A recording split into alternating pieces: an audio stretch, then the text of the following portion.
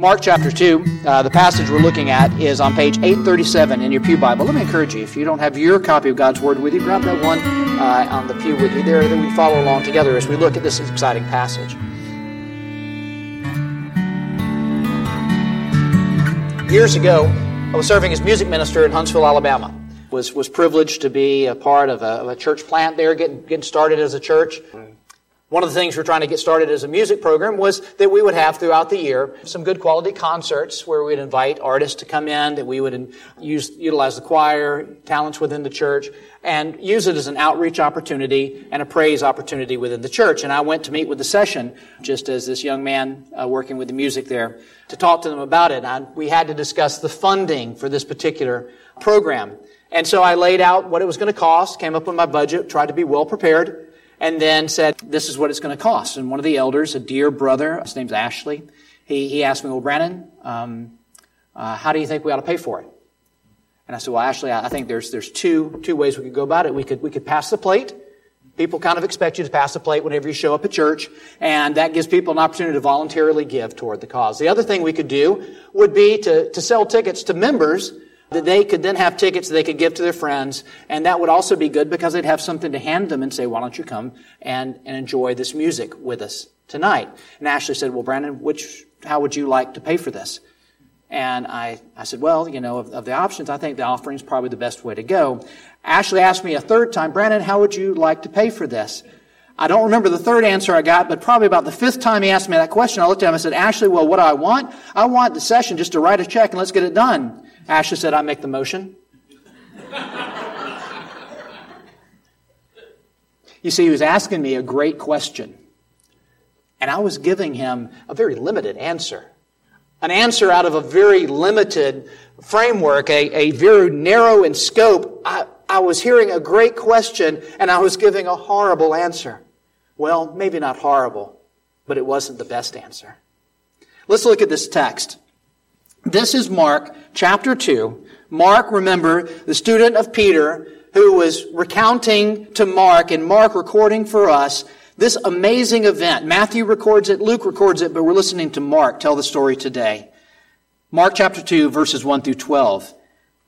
And when he returned to Capernaum after some days, it was reported that he was at home. And many were gathered together, so that there was no more room, not even at the door. And he was preaching the word to them. And they came, bringing to him a paralytic carried by 4 men. And when they could not get near him because of the crowd, they removed the roof above him. And when they had made an opening, they let down the bed on which the paralytic lay. And when Jesus saw their faith, he said to the paralytic, Son, your sins are forgiven. Now some of the scribes were sitting there, questioning in their hearts, why does this man speak like that? He's blaspheming. Who can forgive sins but God alone? And immediately Jesus, perceiving in his spirit that they thus questioned within themselves, said to them, why do you question these things in your hearts? Which is easier, to say to the paralytic, your sins are forgiven, or to say, rise, take up your bed and walk? But that you may know that the Son of Man has authority on earth to forgive sins, he said to the paralytic, I say to you, rise, pick up your bed, and go home. And he rose, and immediately picked up his bed, and went out before them all, so that they were all amazed and glorified God, saying, we never saw anything like this. Almighty God, we thank you for this, your word. Would you write it upon our heart that we might not sin against you? Would you use it to open our eyes? Would you use it to inspire our action? Would you use it to loosen our tongues to praise you? Father, thank you that though the grass withers and the flower fades, and in the midst of winter we see them to lie dormant, but your word is active, living, and eternal. Father, we praise you and thank you for your word. In Jesus' name, amen. So I quoted before, 2 Timothy 3 says, all Scripture is inspired by God. All Scripture is profitable. All Scripture is given that the man of God, the woman of God, would be thoroughly equipped for every good work. But there are some passages. There are just some passages like this. I tell you, this is a favorite passage for preachers. It's rich. It's amazing. It's a captivating event. It's theologically rich, and it's masterfully told by Mark. And it's just wonderful. You could almost say amen upon reading this and go home. Almost. This is the first time, as Mark talks about the life of Jesus, that Jesus, in Mark's accounting, receives pushback. What we've seen before is he's healed, he's preached, and everybody's flocking to him. But for the first time, we hear the murmuring. Now, one thing as we look at God's Word together, as we look at the Gospels and the life of Jesus, you're going to find that he is so often preaching to these kind of concentric circles of people. You would have those who sat right at his feet, who hung on every word. You think about Peter and James and John, those who were right there with him at the Transfiguration, who were there with him praying in the gardens, those very close. You had his disciples, the 12, as they were right there with him, the 70 that went forward. You think about the hundreds that followed him, but also interspersed in there, you're going to find in the crowd the scribes, the Pharisees, the Sadducees, those who began, as we see in this case, to begin the murmuring. To begin the talking about and questioning, and then the plotting, the deceiving, and ultimately the killing. So we see these different crowds, and we have to examine what are they hearing, and to whom is Jesus speaking. So as we look at this particular text, I want to think about all those who had crowded into this room and those who were struggling to get in. And I think this passage, I've heard it preached for different conferences. I've heard it for missions conferences. I've heard it preached in terms of compassion ministries. I've heard it talked about in terms of evangelism. I believe that this particular historical fact, this event, teaches us so very much. And let's just look at the things that it does teach us. Let's begin by talking about the whole issue of missions. I believe one of the things that rises out of the text is the idea that here are these four men. And it says it begins by saying they came to him and they had a paralytic carried by four men. So the way that the language is constructed, that it was a group, more than just the four who carried him, but a group that were bringing this dear friend to Jesus. He can't get there by himself. They have to carry him. They bring their friend to the door. "Excuse us," they cry. Can we get it? Our friend needs to see Jesus. Our friend needs to meet Jesus. Please, they can't get in. So they get bold. They get bold and they climb up, and there's some trust involved in this paralytic friend here too, because anybody that's ever done first aid and care like that and trained with a gurney and stretchers and that sort of thing, to be carried and to be lifted up on things is a dangerous proposition. But they were being so very bold, and they took this boy up on the roof of this house. Now, don't think about it like a pitched, shingled roof, but a flat roof on which sometimes crops would grow. They would use it in order to have additional land for them to grow crops. It would have soil and sod across the top. And often in the cool of the evenings, they would go and they would sit on the roof of the house in order to escape the confined and warm conditions in their home. And they get up on top of the roof. And then they begin to literally dig through the roof. Now talk about an interruption in the midst of worship. Can you imagine just for a second if all of a sudden in the midst of this service, it might wake some of us up, if all of a sudden the sheetrock and the shingles and everything from the top of this roof began to fall because somebody couldn't get in the door because it was so crowded, so they lowered somebody right down in the midst of us here. I mean, an amazingly bold example of missions right here. They climb on the roof, they dig a hole in the roof, and they lower this man down to meet Jesus. One of my heroes. It's hard to pick heroes that are still with us. I usually wait till the end of the story is written, but this man is a faithful man. Frank Barker, the man that God used to plant Briarwood in Birmingham, Alabama. Served there faithfully for 40 years and has continued on as Harry Reeder's become the pastor there. Continued on to serve mightily and to endorse the new pastor and say, this is my pastor now. And listen to him. And such an amazing ministry that's gone on there. But he tells the story about how he got saved. And before he was saved, he actually had some fellows that he ran with and played cards with and got into all kind of trouble with. And then he got saved, and he was the first among this bunch to get saved. And he was very bold about his evangelism, but always so hesitant to go back and to evangelize these men who knew him before. And one day, one of the men came and made an appointment with him and was sitting there in his office, and Frank comes in, and he said, well, come on back. And he sat down in his study with this man, and this man said, Frank, you're a Christian, right? He said, yes. He said, how long have you been a Christian? And Frank told him that it had been several years. Frank, I thought we were friends. He said, well, we are. Frank, why didn't you tell me about Jesus? Don't you care?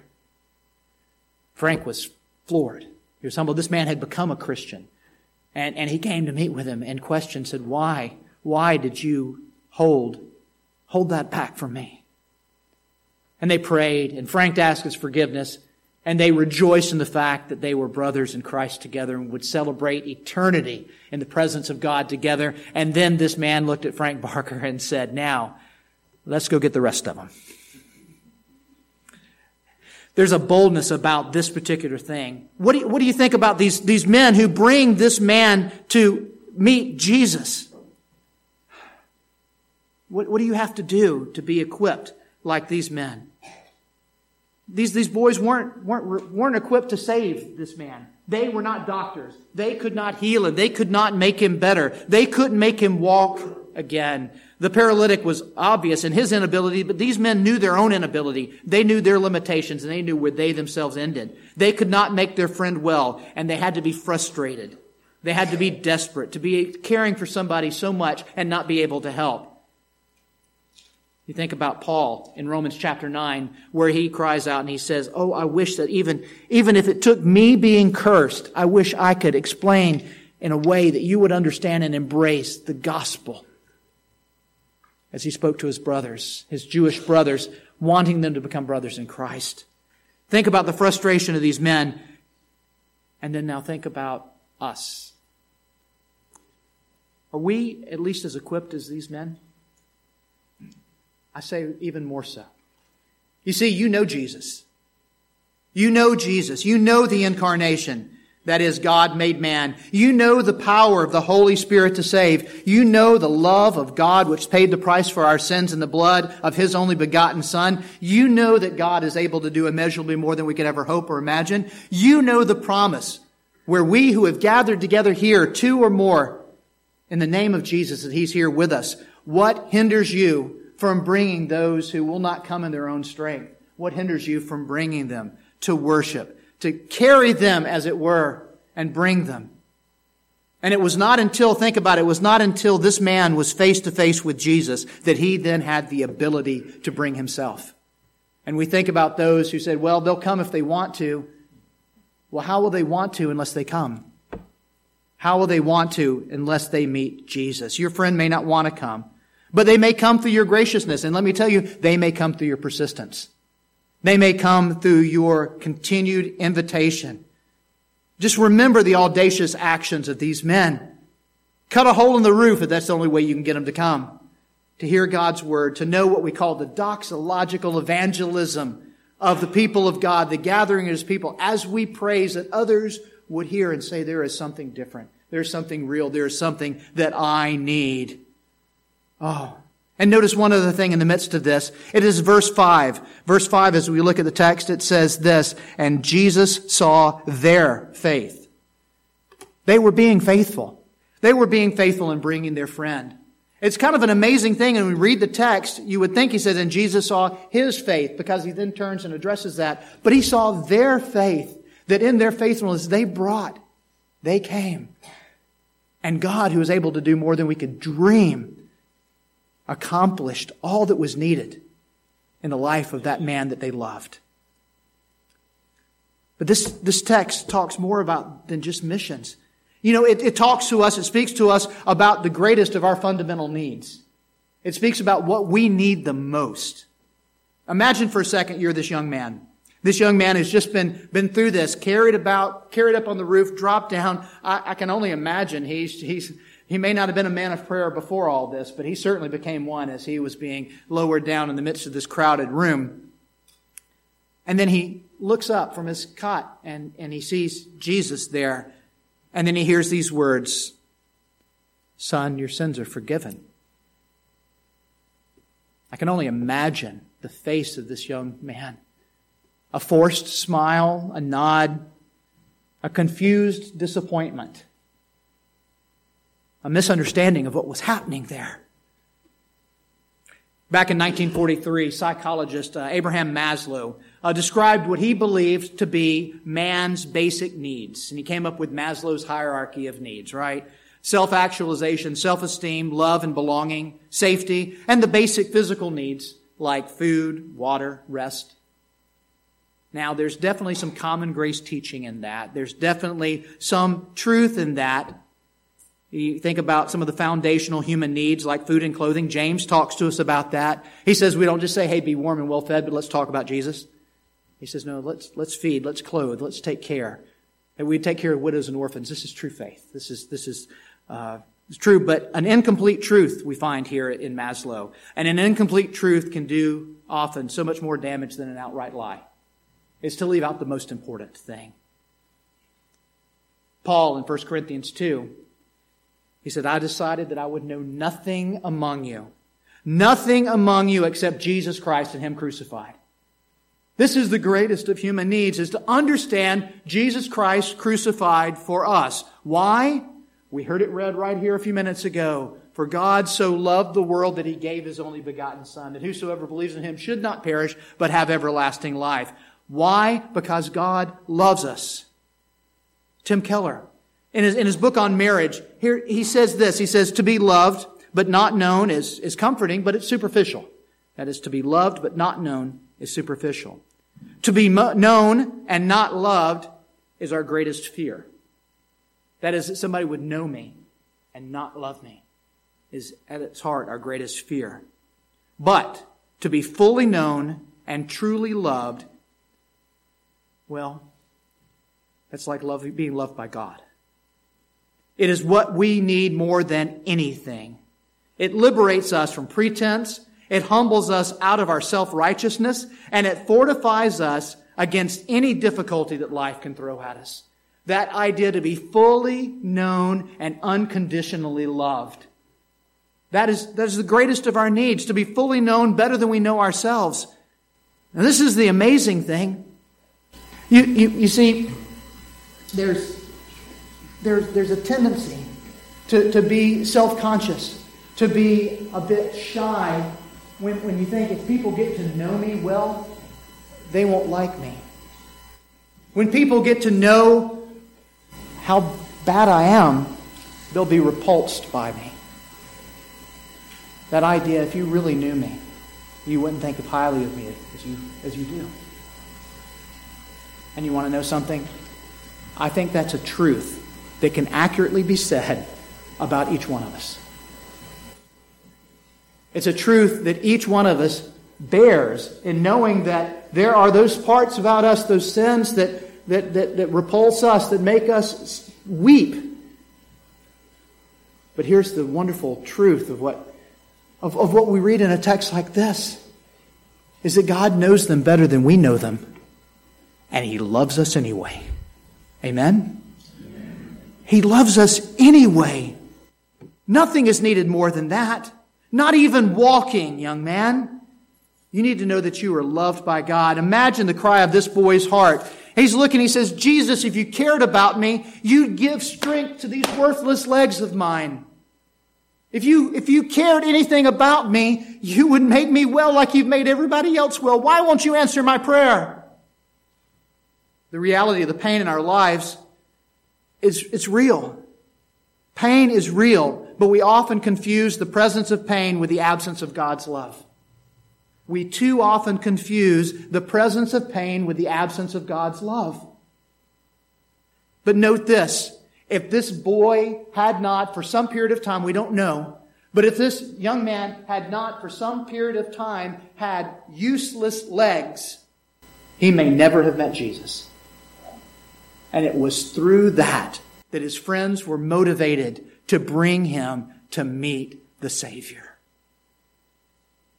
And we also need to know, too, that Jesus does, in this event, communicate the greatness of his love.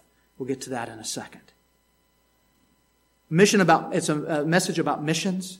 It's a message about the greatest need that we have. It's a message about the reality of sin. That's what Jesus asked there. In the text, he says, he perceived that the scribes were questioning in their heart, and he says, which is easier to say, your sins are forgiven, or to say, rise up, take up your bed, and walk? Now consider the fullness of this question. Jesus asked them, which is easier to say? Right? Which is easier to say? An honest answer, if you're a huckster, if you're a scam artist, the honest answer is it's so much easier to say your sins are forgiven than get up and walk. Why? Because there's no visible manifestation of what's taking place there. It's this idea I can say your sins are forgiven, and there's no way that a doctor or a pastor or anybody could look and poke them and listen to their heart and say, oh, well, yeah, their sins have been forgiven. I can tell. Here's the evidence. And so for a huckster, the answer would be it's easier to say your sins are forgiven. There's no way to disprove that. But which is easier to say in honesty? Which is easier to say in effectivity? The scribes got it wrong. They answered the question wrong. The power over the effects of sin, the power over the effects of a fallen creation, storms, drought, thorns, sickness, all of these things, when Jesus speaks, these things must submit. The storm must cease. Useless legs then have strength. Blind eyes see, deaf ears hear. Jesus speaks and these things happen. At his word, storms must stop and lame men must walk. But Martin Lloyd-Jones speaks about this idea about sin. And he speaks about sin as being the only real problem that God has ever had to deal with. He takes a little license there. Don't pursue that, theologian nitpickers. But he's making a point. He said sin is the only real problem that God has ever had to deal with in creation. Of all issues, sin is what had to be dealt with. Martin Lloyd-Jones writes this. He says, such is the problem with which we are confronted. There is in us, in man, this terrible, mighty power called sin. It alienates us from God and it leads us to hate him. And at the same time, it debases us and leads us to conduct that can only be described as disgusting. This is the problem with which God had to deal. And so for Jesus to say, for real, your sins, my son, are forgiven, that would only be loving and merciful if it was real. If it was real. And so let's talk about this. The idea about dealing with sin and about the greatest need that we have is to be loved by God, and for him to love us, he has to deal with that which debases and destroys us. And we come to this final message that is a message of compassion and grace right here in the text. We have to ask the question, how is it that this man's sins are forgiven? How is it that they're forgiven? Now, think about this for a second. Look at the narrative of what takes place. He's lowered in. Jesus walks over to him. He speaks to him. There's no dialogue between the two of them. Only thing that's said in this text is about the faith of his friends. There is no expression of repentance by the mouth of this young man. And nowhere do we find in Scripture the doctrine of forgiveness without repentance. And so there's a difficulty in just reading this text. But I do believe that Mark is making a mighty point in the way that he lays this out before us. Do you see that? The man doesn't repent, but Jesus says your sins are forgiven. I see you sitting on the edge of your seats. That's a good thing.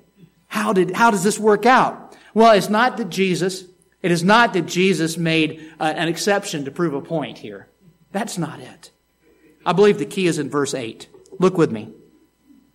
Verse 8, it says, and immediately Jesus, perceiving in his spirit that they, the scribes, thus questioned within themselves and said, why do you question these things? What is Jesus doing? He is discerning the hearts of those that are in the room. And I do believe that Jesus discerned in the heart, however crude, however small, however simple the repentance. It has to be that Jesus knew this man's heart. That he looked and he saw a young man broken before him. And the reason I believe that Mark tells us this story in this way, recounts this history accurately and factually this way, is that he wants to show us that Jesus stands ready to forgive. Jesus is eager to forgive. I believe that Mark tells the story in this way to show us that Jesus is abundant and lavish in his forgiveness. And that he sees in the heart of this young man. And he doesn't sit there and say, okay, now you need to say this and do this and act this way and then go do this and then I can pronounce that you are forgiven. He doesn't do that. He looks at him. He knows him. He loves him. And he has compassion. And he says, your sins are forgiven. I think about a hymn written a couple hundred years ago, 1759. Joseph Hart wrote a great hymn. Come ye sinners, poor and needy, weak and wounded, sick and sore. Jesus ready stands to save you, full of pity, love, and power. A couple of verses later it says, come ye weary, heavy laden, lost and ruined by the fall. If you tarry till you're better, you'll never come at all. Let not conscience make you linger, nor of fitness fondly dream. All the fitness that God requires is to feel your need of Him. But this young man knew he needed Jesus. And he says, Matthew talks about this. He tells the boy, take heart, my son, your sins are forgiven. He tells the boy, arise, take your cot, go home. Carry that thing which marked you for years. But there's that issue.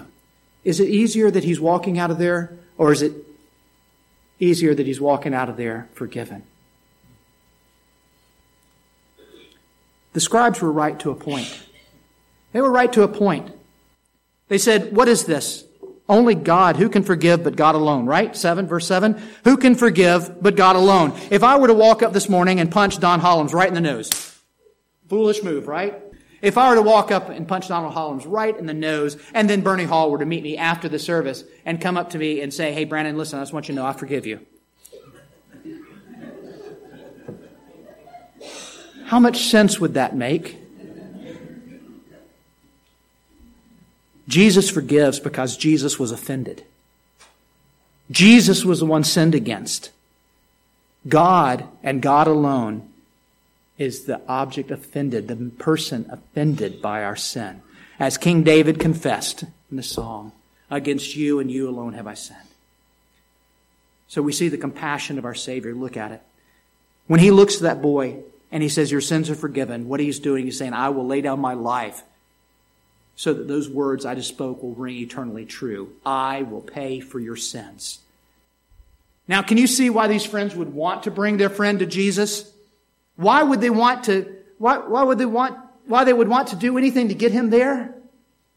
How wondrous is this Savior? This is the Savior that we celebrate this season. This is the Savior that we must do all that we can to make sure that others are introduced to the Savior who would look and say, you sinned against me, but your sins are forgiven because I have paid for them.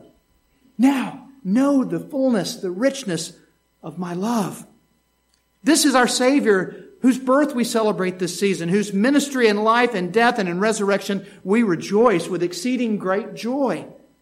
Oh, what an amazing thing to see just straight from this text, that we would all be amazed and glorify God in saying, oh my, we have never seen anything like this. Amen? Pray with me. Almighty God, let it be the testimony of us as we go forward that it would be that we have seen nothing like this, but that we have seen this, that we have seen our Savior full of pity, love, and power, full of mercy and compassion, who does heal our bodies, but more importantly, heals our soul, who knows us more and better than we know ourselves and loves us anyway. Oh, Father, let that be the good news that we proclaim this Christmas season. Let that be the joy with which we celebrate. Our Heavenly Father, thank you for your Spirit inspiring Mark to pen these words as taught by Peter, that we would know, we would see Jesus, and we would rejoice in it. We praise you in His name. Amen.